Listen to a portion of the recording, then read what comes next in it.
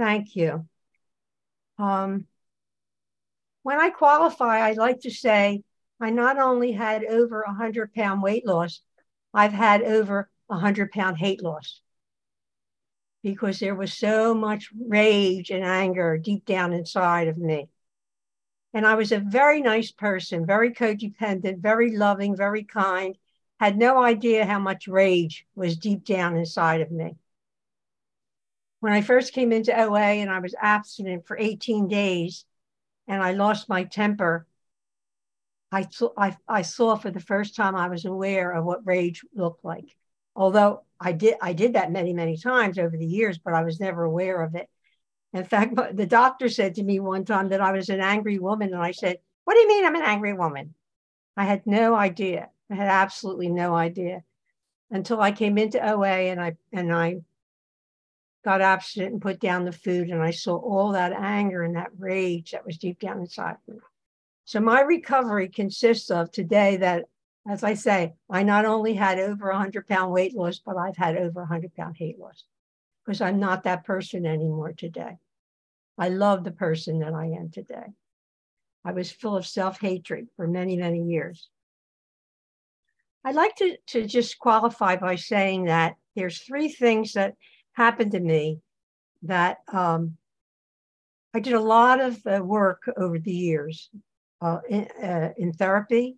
In fact, I had to have a lot of therapy before I could actually do the 12 steps, because when I was in treatment 3 times also.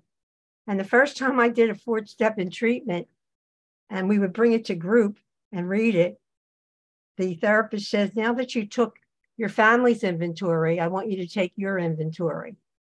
So my first inventory was all about my family and what was done to me.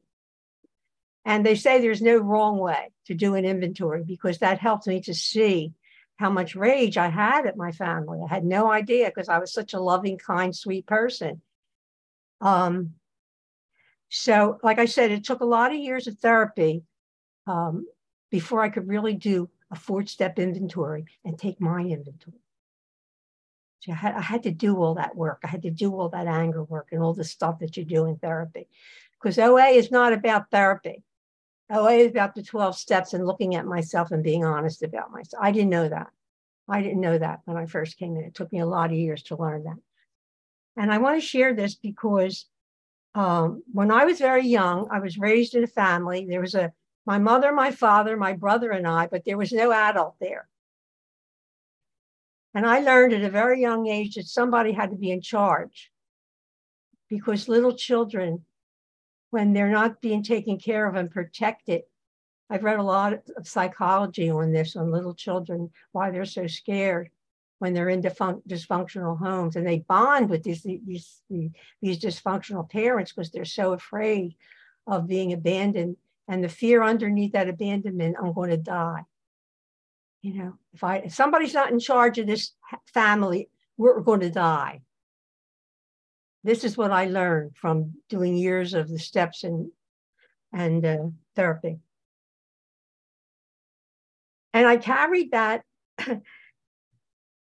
when I first came into, when I was doing a lot of service work for years in OA, and I did it all, I was told that I was controlling.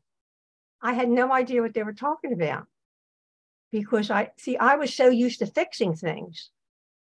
When I see something that's broken, I need to fix it.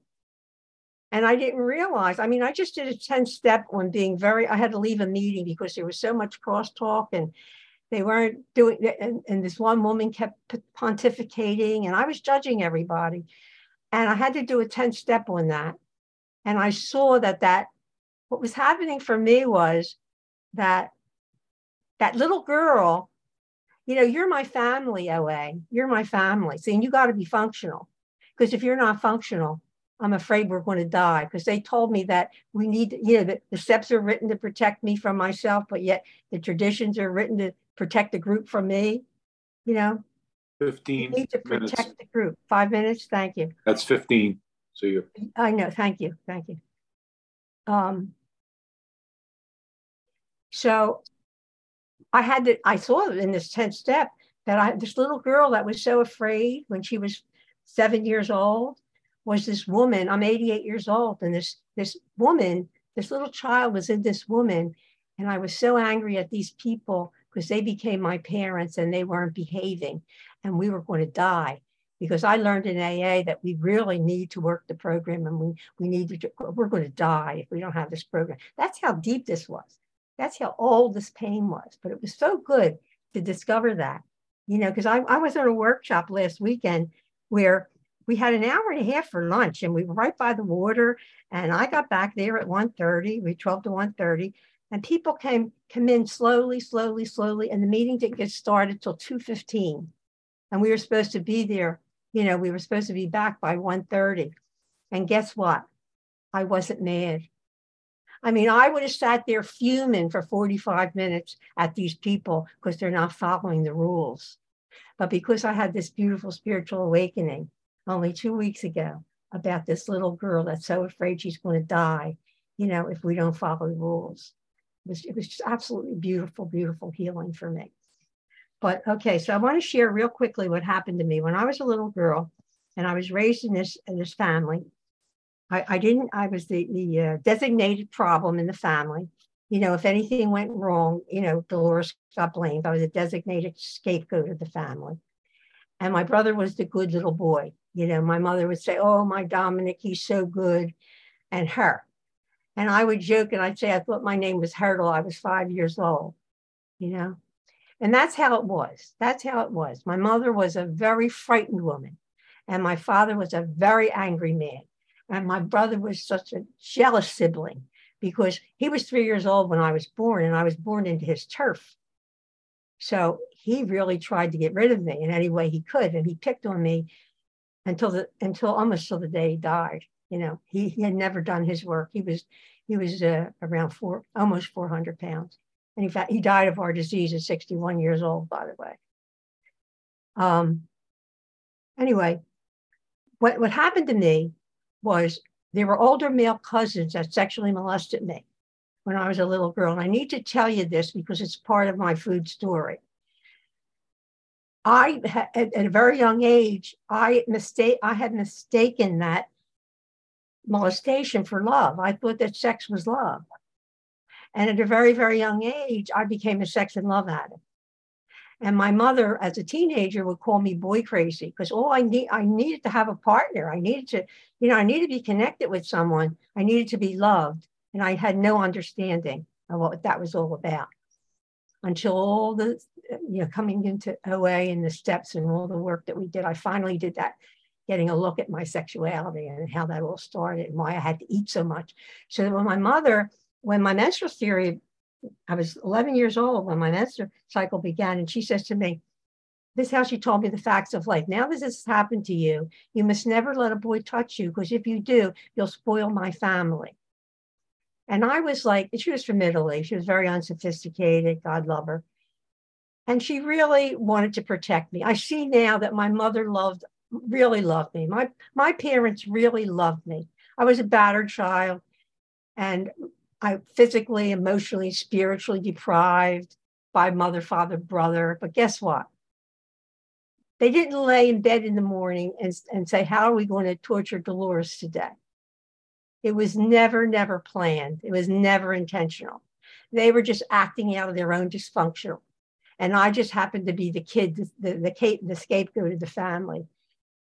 Just happened to be the little girl that was there, that took that. It wasn't done to me directly, Dolores. It was never done to me.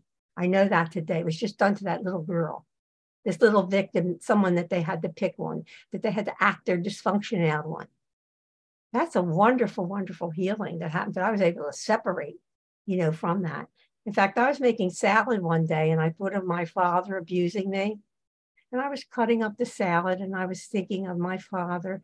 And all of a sudden, this voice inside of me, in my deepest intuitive self, and it was my father's voice, said, honey, I'm so sorry. I didn't know any better. If I knew any better, I would have never treated you that way. See, I can communicate with my parents today because I really believe that they loved me and they cared for me. They just didn't have it. I always believed that my mother didn't love me because she never sat me down, looked into my eyes and talked to me. But my mother didn't know how to love herself. My mother was one of 19 children. Imagine. She was the second oldest. She had no childhood. How was she going to give me one? She understands all Dolores. Thank you. I wanted to mention those few things about, and then when she said that to me about the, if you go wrong, you'll spoil my family. I knew it's my fault. That's what's wrong with this family. 11 years old, I went, that's what's wrong with this family, because I was already touched. This was all deep down inside of me. It didn't come out until I was 45 years ago when I started doing the steps in this program.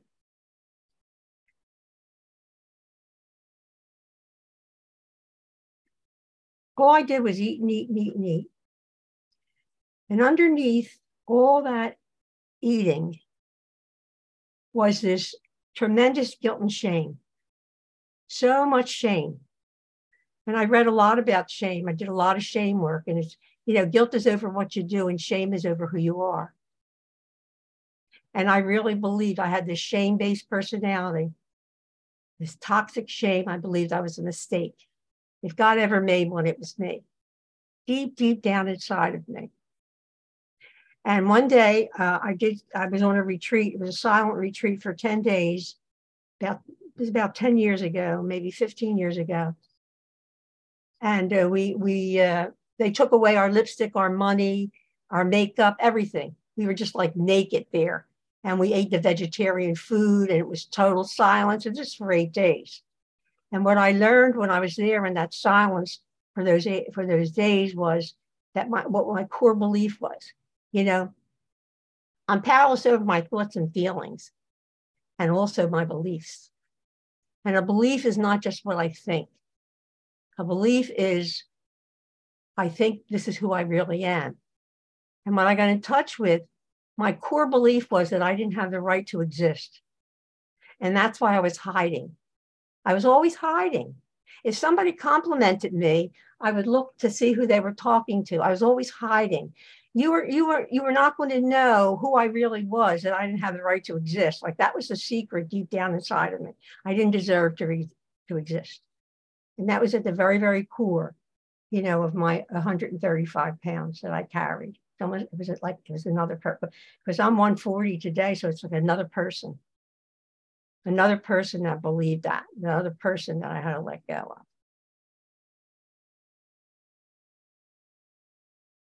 And I took all this pain. Into my marriage.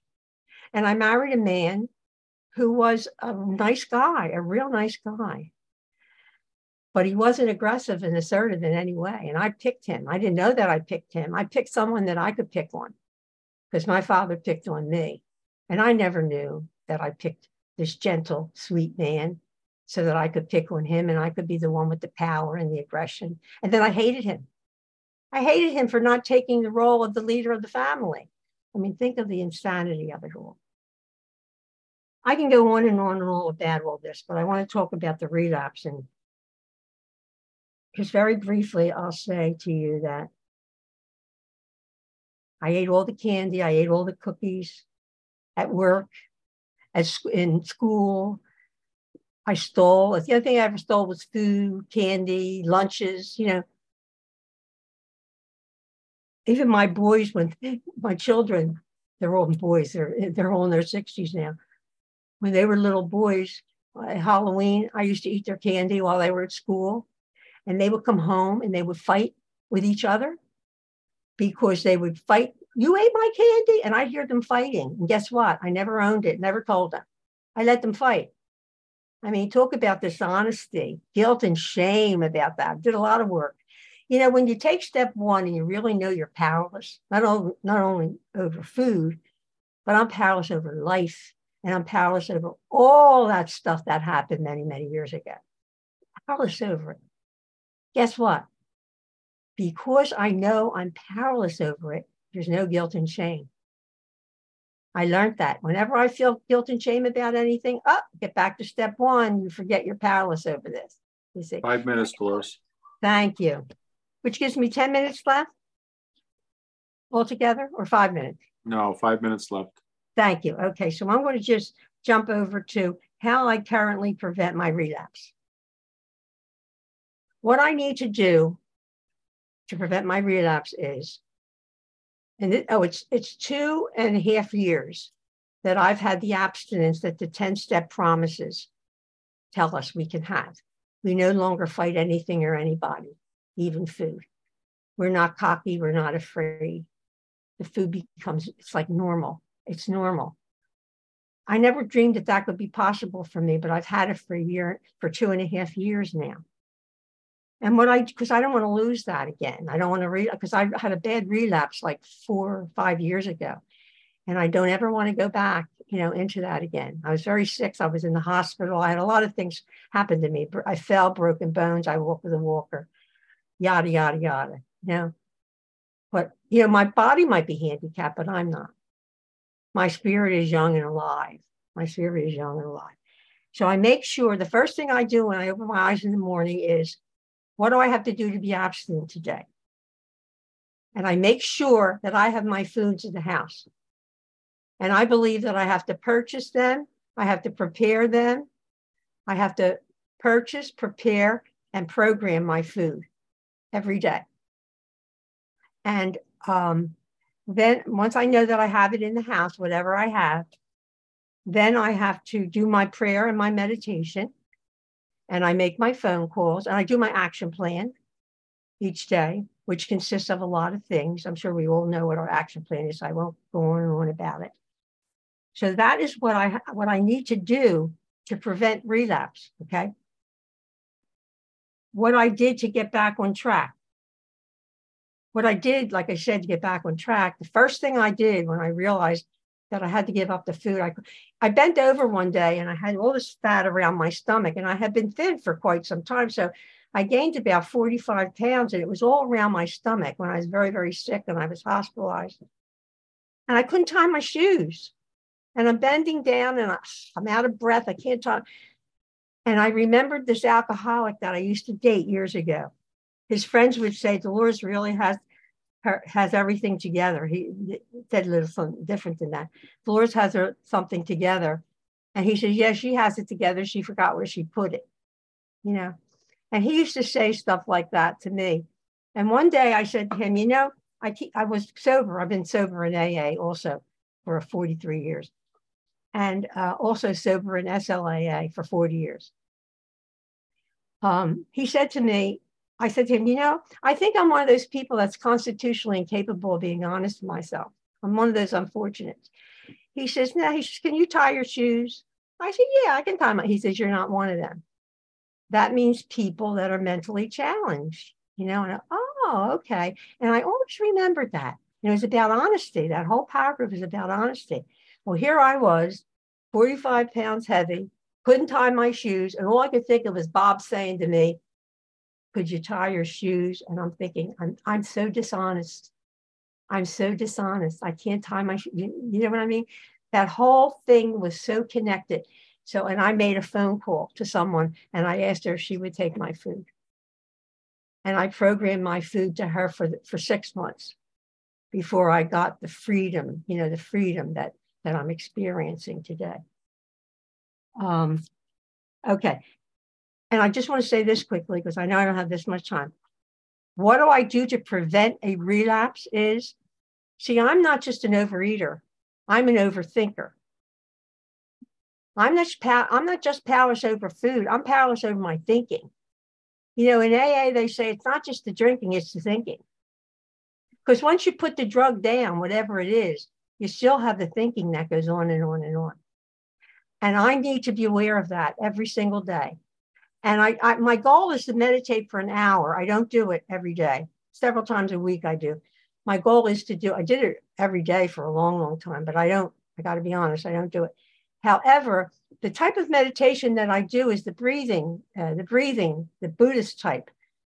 Breathe in, breathe out. Instead of being in my because you can't breathe in and breathe out and think at the same time.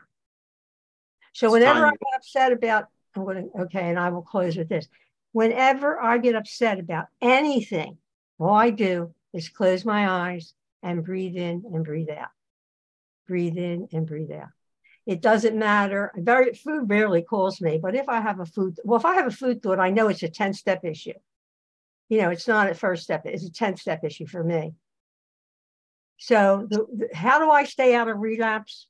You know, because I love the title of Rock and Roll and Relapse. You know, I call myself a relapse survivor for years, but today I don't. I call myself a rock star today.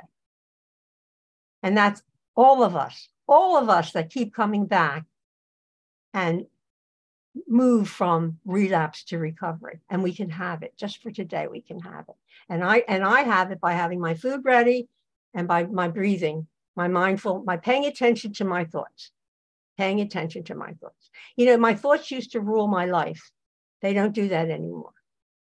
I'm aware of my thoughts. I'm aware of who I am and what I'm thinking. And it takes prayer and meditation. Without prayer and meditation, I will be back into relapse in a New York second. So thanks, everybody. I love you.